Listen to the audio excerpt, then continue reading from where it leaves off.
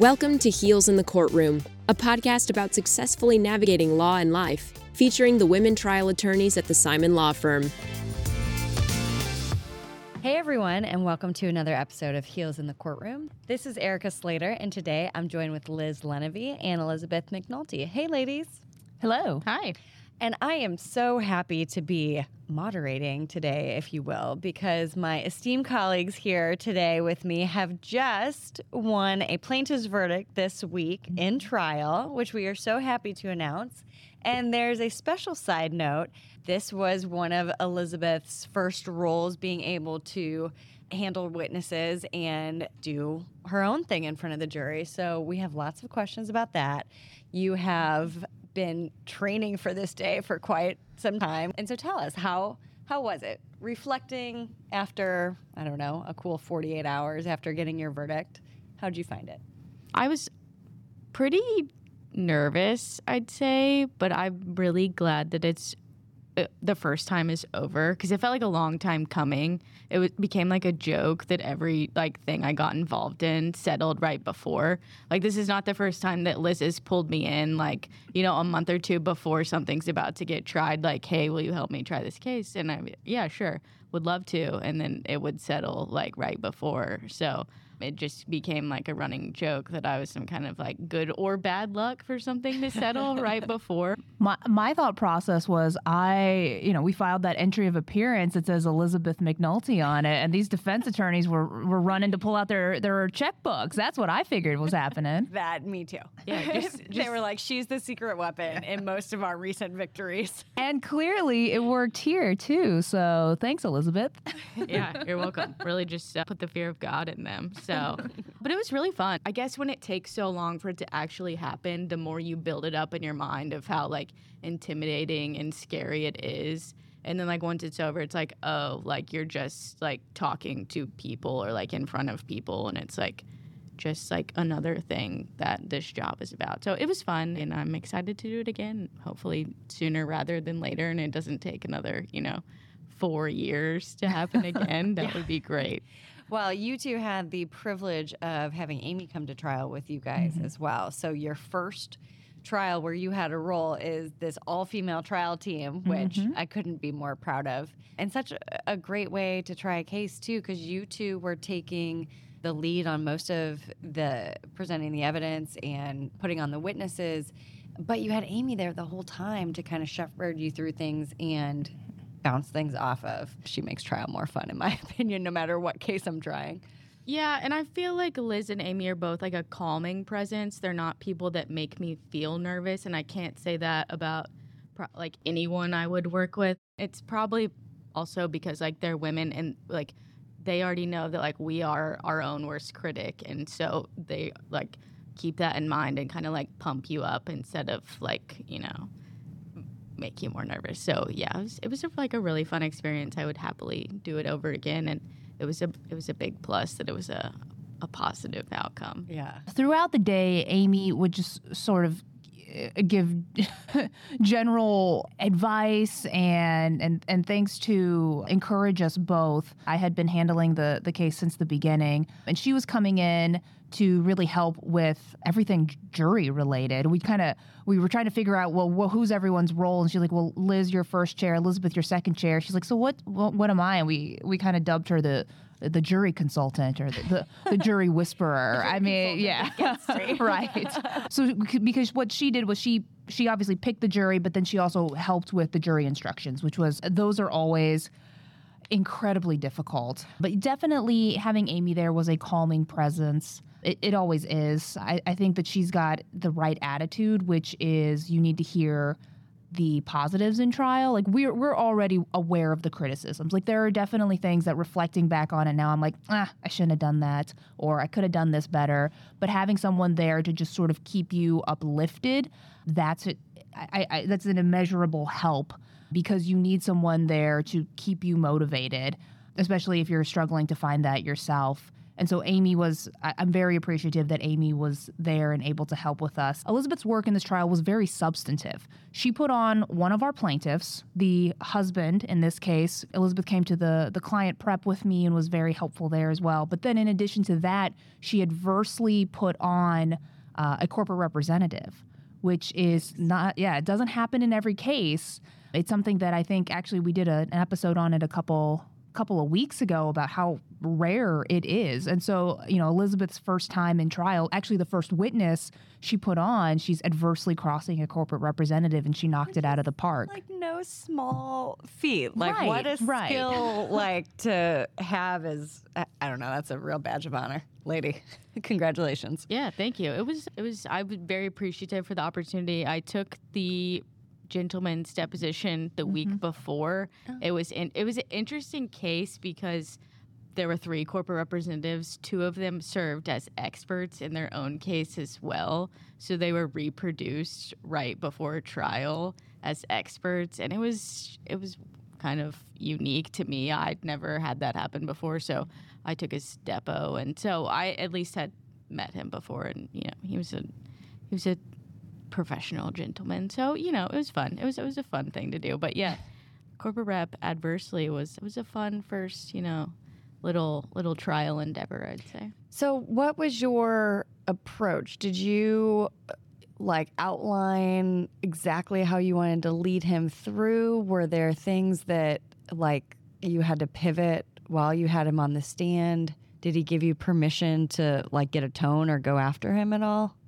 I'd gotten a bunch of solid admissions in his previous deposition, and there were some good ones from his first deposition, and I mainly used those. And the way the case was set up, the defendants were pointing the fingers at each other, so we kind of just used him to set up the other defendant, and then so it was like a fairly tame cross, I would say. I didn't have to get in his face too much. Yeah, She did have to impeach him though. Oh, She did do an impeachment where he gave an answer that was inconsistent with his prior testimony, and I saw Eizabeth kind of backing up. She knew that she had to pull out that deposition, and she set it up, and she nailed the impeachment of it. And so actually all 3 of the corporate representatives in this case got impeached at some point. They all were trying to wiggle out of their prior testimony. And so the strategy with him was to get him to give the admissions we needed to set up the other defendants, but also obviously we were still going after him. We still had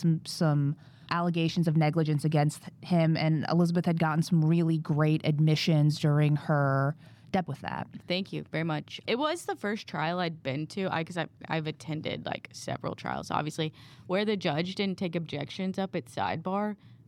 I feel like usually they're not in the presence of the jury because you don't want all of that to happen, but it occurred right in front of the jury, and there were several objections right at the beginning when I started, and it was a little unnerving. The judge was quite kind to me on one of them that he sustained, though, and because I wasn't really sure how to address it, and he just told me how to ask the question in a different way, which I found to be very kind. Hey, what's wrong with that? That's not bad. Okay, so Liz, I know you worked up this whole case, brought Eizabeth in at the end to try it with you. Amy came to trial with you guys as well. Give me the setup. It was a slip and fall, ice and snow, and your defendants were who? There was a commercial property manager, because this happened at an office setting. There was also a snow removal contractor who had signed the contract with the property management company to take care of the lot for the entirety of the winter season. This was back in 2019. And then below the contractor was a subcontractor who was responsible for doing the actual work that morning. Because as we learned in discovery, there were 2 subcontracting groups, but they had different responsibilities. So we were looking at only one of them for that particular morning. So I had done sort of a preliminary investigation, gotten some records, figured out who the adjusters were in the case, the insurance companies. I guess we're not in trial, so I can talk about insurance. And I tried to settle this pre-suit, and they refused to talk to me. Not even, lowball me an offer. They just said, no, we find no responsibility here. And I said, okay, bet. I have a little thing called the law here that may say differently. So I filed suit, and this was back in 21. So it took us just around 2 years to get to trial. That's pretty good. Yeah, not a bad turnaround. We did lose an initial trial date. It got continued once, and actually it was really helpful that it got continued, and I'll get into that. But the setup to the lawsuit was back in December of 2019. My client, who was and is a self-employed court reporter, was going to an office building for a 7 a.m. deposition. And this particular office building was in Clayton. It's a sort of one of the big commercial areas in St. Louis. And she pulls into this lot. And I learned so much about the particular structure of this area. It's actually a parking deck, meaning it's an elevated surface. There was underground parking available, directly underneath the deck. So we're not talking about flat surface. And then on top of that, there was this weird coating or membrane on top of the deck, which is supposed to, I guess, make the concrete last longer. But either way, those two aspects of it make a particular property like this highly susceptible to refreeze during the winter. Like it's going to... Because it's not this thick, solid going like a concrete asphalt on top of like dirt. Correct. Because you've got cold air flowing underneath it. Like bridges freeze in winter. Those signs you see. Yes. And then on top of it, add this really weird film or skin membrane coating. Those are all gross words for a parking lot. So many words. And I've been to this parking lot. I went and visited a couple of times, and it's an odd setup, but it is what it is. She gets in around 6:40 a.m. because anyone who knows court reporters know that the good ones show up early so that they're set up ready to go when the deposition is set to start. She does a full loop around the parking deck, and it's a pretty small spot. I think only about 40 cars or something like that can even fit on this deck. So it's not particularly large, only one entrance and exit. And I think like many women do when it's dark outside and you're by yourself, you maybe do a little loop around to make sure you're actually by yourself. And that's what she confirmed. And she pulled into a spot, hung out in her car for a couple of minutes. And around 6:45, she gets out. She walks up to the front door because it is early in the morning. 6:45 is early. She checks the front door. It is unlocked. And then she walks back to her car, gets all of her court reporting equipment out, which can be pretty bulky. And as she is now heading back into the building, she takes about 1, maybe 3 steps, and she falls. And she hits the ground really hard, so hard that she suffers a really significant fracture. Of her knee? Of her ankle. Oh, okay. She gets taken to the hospital. She undergoes multiple surgeries, and the damages flow from there. This is a situation where she ended up actually having to get the hardware taken out. And the reason I had mentioned earlier where the continuance of the trial was helpful was because we were supposed to try the case. It got continued from the spring of 23 to the fall of 23. In the summer of 23, she needed the surgery to get the hardware taken out. So we were able to get that evidence in and get another deposition of our doctor, her treating physician, who was amazing. I mean, we went through his qualifications. He seems like a really competent surgeon. But it's an example of even with sometimes the best medicine, you're not going to get back to baseline. And that's what I was hoping to establish with this particular doctor. But that is the setup of it. And when we started taking depositions in the case, the defense was from the property management company, and I had always thought this was a pretty reasonable defense. I'm not saying they weren't negligent, and I couldn't find, some aspect of they could have done something better that would have helped avoid this injury, but their defense was, look, we hired a professional to do it, and we expected them to do it. Oh, yeah, that's a good defense. That's always a good defense. I feel like you were doubling down because I raised my eyebrows. My raised eyebrows were, that seems like a reasonable thing to say as a plaintiff's attorney, acknowledge the good defenses. Yes. And in these cases, especially with corporate properties, there's often this structure of owner-contractor often things. So that's a lesson to everyone that if you're ever evaluating a slip and fall on ice and snow at a corporate property. On the defense side, you're trying to figure out who you're going to tender your defense to. And on the plaintiff side, you're trying to make sure you have sued everyone involved. Yes.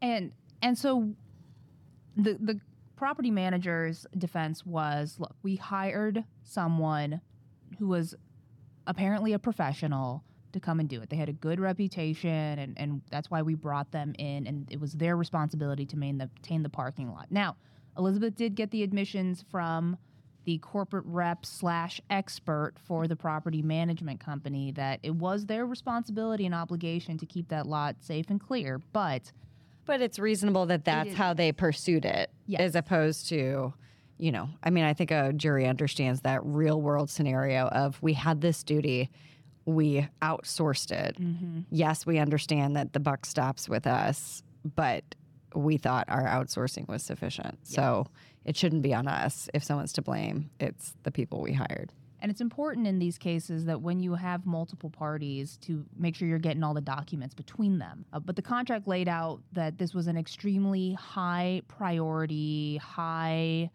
profile lot, meaning that the snow company recognized that this was one that, we really got to take care of, and we got to make sure we're doing it right.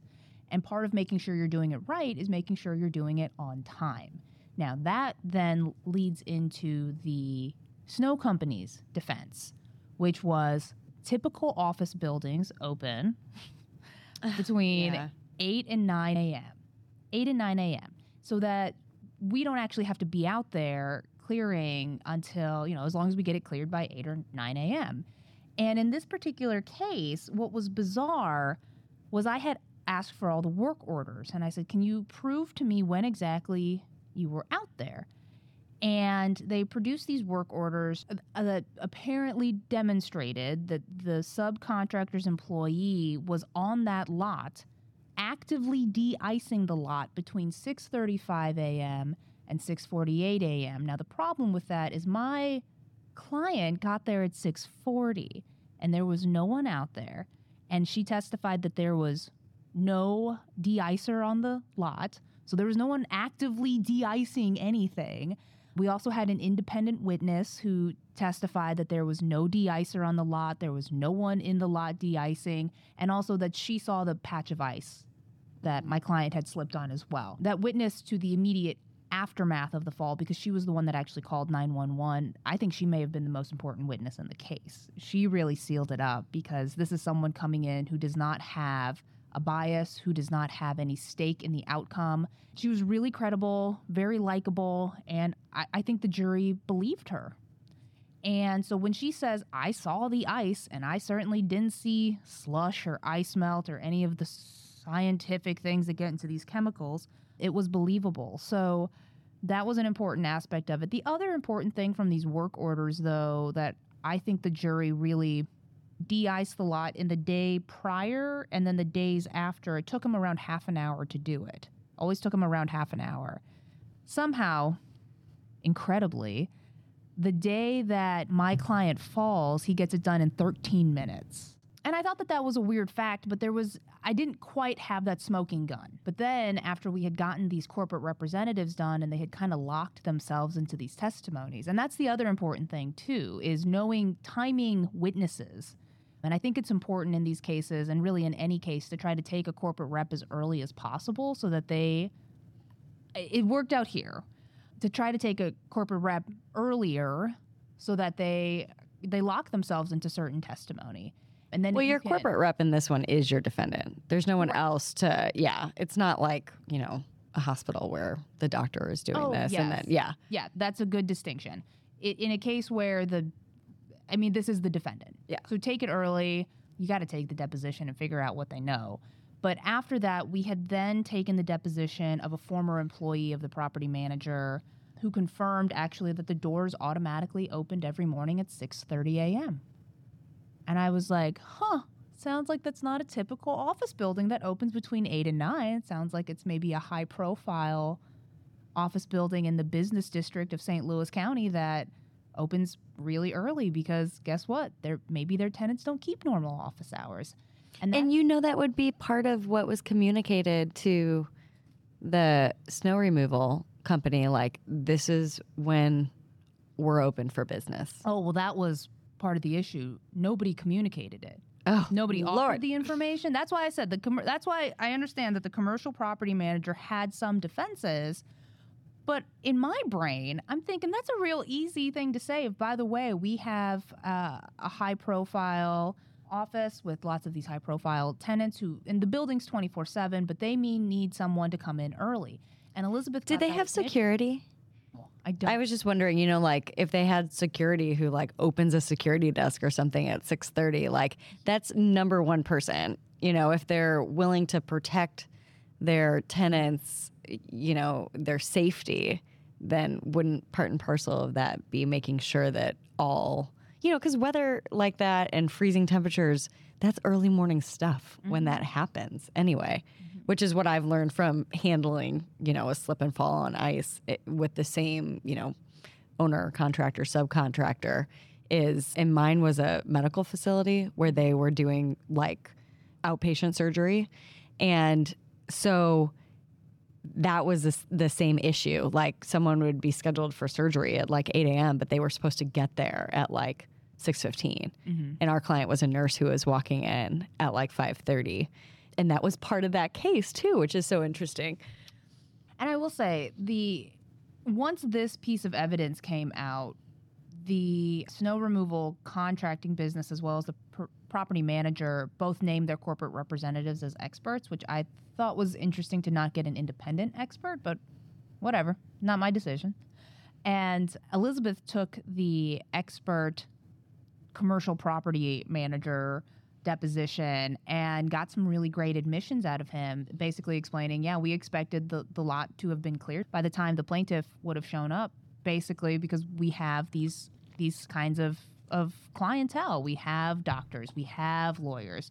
We know that these industries don't work 9 to 5. This was not a typical office building like the other defendant said. And so for this case, even though I never really loved the commercial property case, it was really strategically helpful to have another defendant in the case pointing the finger and the attention back at the remaining defendants, as opposed to, in these cases, what oftentimes happens, and we can talk about the issue of comparative fault, which is where they then point the finger back at the plaintiff, right?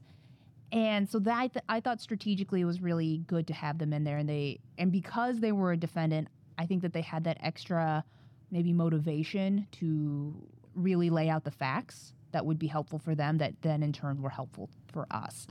So we tried the case starting this past Monday. Amy picked the jury. The first day we were able to get play one witness. It was actually my snow removal expert I hired, which first time working with one of those. And he explained what should have been done in this case, in particular the fact that the work should have been done sooner. I mean, I think that was the big thing in this case. You should have just been out there sooner, and you should have figured it out. You should have asked the right questions. Additionally, we had our witness, we had my client's doctor, and then we called all 3 of the corporate representatives adversely in our case. And one right after the other? One right after the other. Wow. And I wanted it staggered like that because, again, I think the best strategy for us was to try to get the defendants to point the finger at each other as much as possible and take the heat off of my client, the comparative fault aspect. And I think that having them all sit in the room and they just go boom, boom, boom, one after the other, they don't have time to necessarily get their story straight, get prepared. I took the snow removal contractor first, and he probably put up the most fight. He does expert work as well, so he is a pretty well-trained witness. But he had locked himself into some pretty bad testimony, especially when he tried to change his testimony from his first deposition to his expert deposition a year later. So that was, I thought helpful and effective.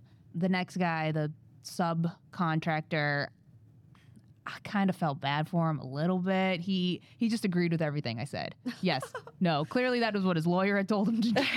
Just don't fight. Just don't fight. I think, the first guy, he was on the stand for an hour and a half. And the defendants did do their directs with their witnesses as well. And this particular guy, he and I had fought a lot. his attorney kept, sort of redirecting. And at one point, I was really frustrated because I thought there was maybe a misrepresentation of an exhibit that I had created as a demonstrative. And I was very offended, frankly, that he had misrepresented what the exhibit showed to make it look like I had falsified something. Ugh. And I stood up and I was like, Your Honor, I have one question. And the judge was right at lunchtime and he goes, I'm not letting you ask any more questions. And Amy had even whispered to me he's not going to let you ask any more questions. Like, don't ask. And I was like, but it's a lie. I have to address it. He's attacking my character. She's like, judge isn't going to allow it. And sure enough, the judge shot me down so fast. And I was like, okay, lesson learned here. Yeah, but didn't you show the jury I have something to say about this? Yes, maybe. Even if you didn't get to ask your question? Yes. So I don't know. Sounds like damn good strategy to me. The next two witnesses I thought flowed really smoothly. I had the subcontractor, and again, he just, yes, no, yes, correct, yes. And Eizabeth had the property manager / expert. And again, other than the time you had to impeach him, he did agree with a lot of what you said. And then after that, we put on our clients, and they were both wonderful, lovely people. They did an excellent job. We also played the doctor via video, and he was excellent, very credible, has no stake in this outcome, so no reason to lie. And after that, the only witnesses the defendants brought were two employees of the snow removal contractor and then the subcontractor who I had not deposed. So those were surprises. I was sort of learning those on the fly. And I had tried to prepare outlines ahead of time, of things I wanted to ask. And what I realized is when you have a witness like that who you don't know what they're going to say, there's no point to having an outline. The important thing there is to just listen to what their testimony is and try to come up with questions in the moment that is going to directly address what they just. And then we closed, and the jury had it out for 3 hours. And then when they came back, it was a 0% fault on the commercial property manager, which, again, never really loved that case. But it was 37% on the contractor, 33% on the subcontractor, and then 30% comparative fault on my client, which Amy, she helped with the jury instructions, and, she sort of gave us the golden advice of if you have a case like this, you always submit on comparative because it's a lot better to get a little bit of fault on your client as opposed to get 100% dumped. So that is, I think, really good, solid advice, even though I don't think the evidence of comparative fault was great, but I think juries want to believe something like this wouldn't happen to them. Yeah. Right? I think that's it. And so they find some way to apply some fault to the plaintiff. And I also think that they believe that no matter how credible your client is, your witness is that they weren't paying attention a little bit. It doesn't matter if she's telling the full truth of what happened. She wasn't being careful enough But something that was kind of funny was we won our verdict. It was a $400,000 verdict for our client, and it was 11-1. There was only one juror who didn't sign the verdict form. And afterwards, I asked one of the jurors, hey, you don't have to talk to me, but I'm just really curious, what happened with juror number whatever, number 12 that didn't sign. And this juror is like, oh, they wanted to give 100% fault to your client. And I said, oh, wow. And then the juror leans in and just goes, yeah, she's one of those. Okay, so this was nothing I did. Had you identified that Yes. in jury selection and you just had to... Not in jury selection. We didn't identify it there. I thought that she'd be okay. Where I realized that we had lost her was actually during my client's direct, because my client, having had all these surgeries, there is some clear deformity with her ankles. And you can see a difference between the injured ankle and the uninjured ankle. And so in order to basically demonstrate this for the jury, as a disfigurement she now deals with, I had her stand up and show the jury her ankle. It's very visible. You can see it. And this juror kind of leaned over, kind of had a weird, smarmy look on her face and goes, spin for me, and kind of twirls her finger like that. Like from the jury box? From the jury box. Weird. Like she's talking to a dog. And my client looks at me and I was like, can you just turn around and just, demonstrate for the juror, whatever. And she did so. And then this juror kind of goes, and leans back and sits back in her chair with her arms crossed. And I go, oh no, we lost her. But the other 11, we convinced the other 11, and they were all, some of them came up and talked to us, and they were all very kind. And, I really do appreciate when a jury pays attention. And these folks were. Like, they were awake. They were watching everything. They were taking notes. It seemed very much to me like they knew what was going on and they understood the case. So it was a great experience. It's always great to get back in trial. I have not been in trial since May of last year, so I kind of felt like I had to shake a couple of the cobwebs off.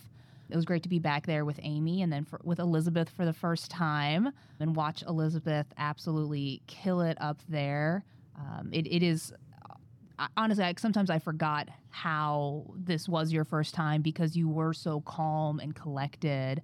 It's her brand. It really is. Even with those multiple objections that happened, which I partially wonder if that was maybe a strategic decision to see if they could rattle you, and you did not let it rattle you, and you just kept plowing along with your questions, and you got directly the admissions that we needed, and then did a stellar job with our client, putting him on. And yeah, it was just a really incredible team effort. I think that's one of the great things about our firm is that when we go to trial, we're going all in, and we're attacking you with all the forces that we've got.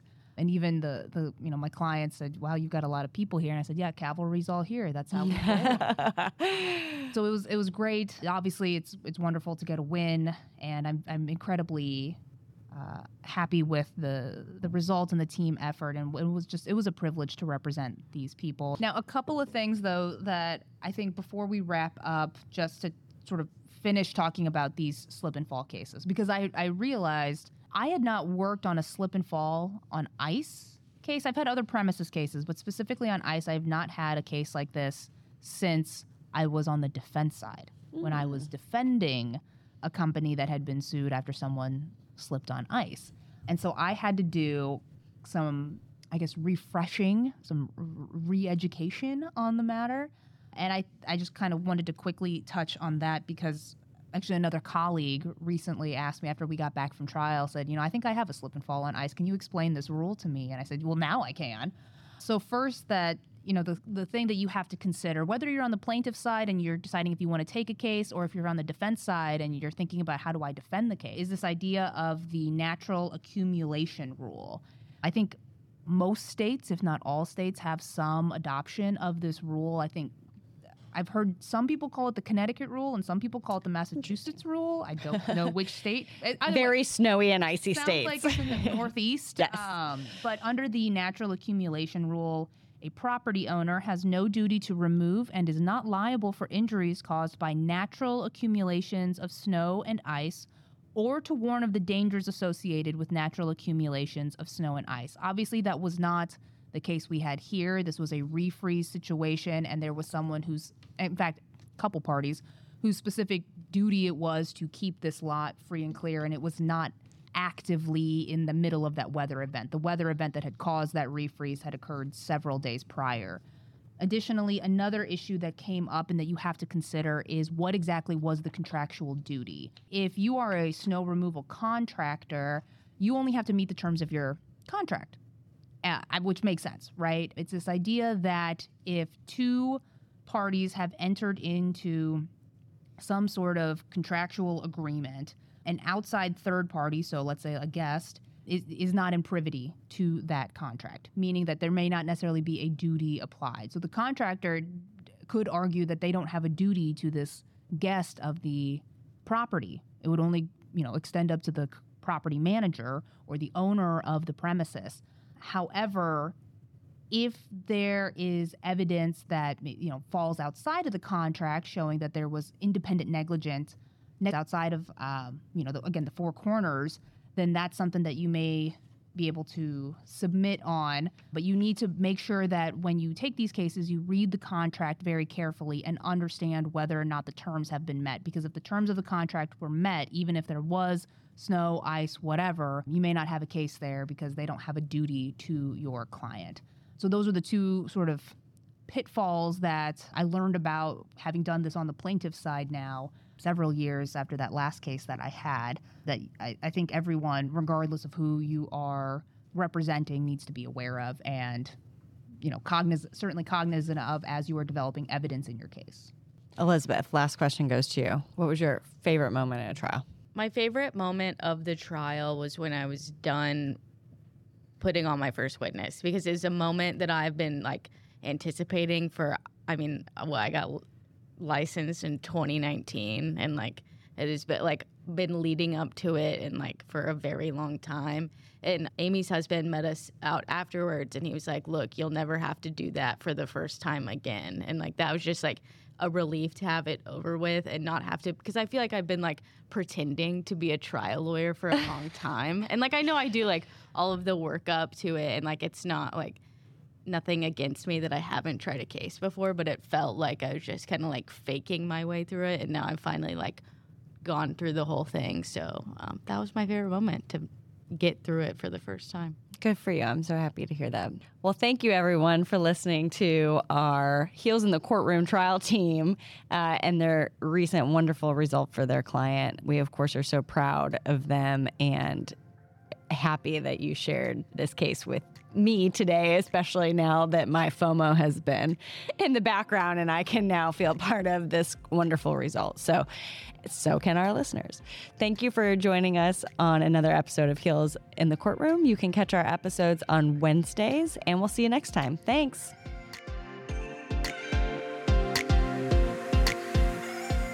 Heels in the Courtroom is brought to you by the Simon Law Firm. At the Simon Law Firm PC, we believe in the power of pooling resources in order to create powerful results. We often lend our trial skills and experience to lawyers around the country to achieve better results for their clients. Our attorneys welcome the opportunity to work with you on your case, offering vast resources, seasoned litigators, and a sterling reputation. You can contact us at 314-241-2929. And if you enjoyed the podcast, feel free to share your thoughts with Amy, Liz, Erica, Mary, Eizabeth at heelsinthecourtroom.law. And subscribe today, because the best lawyers never stop learning.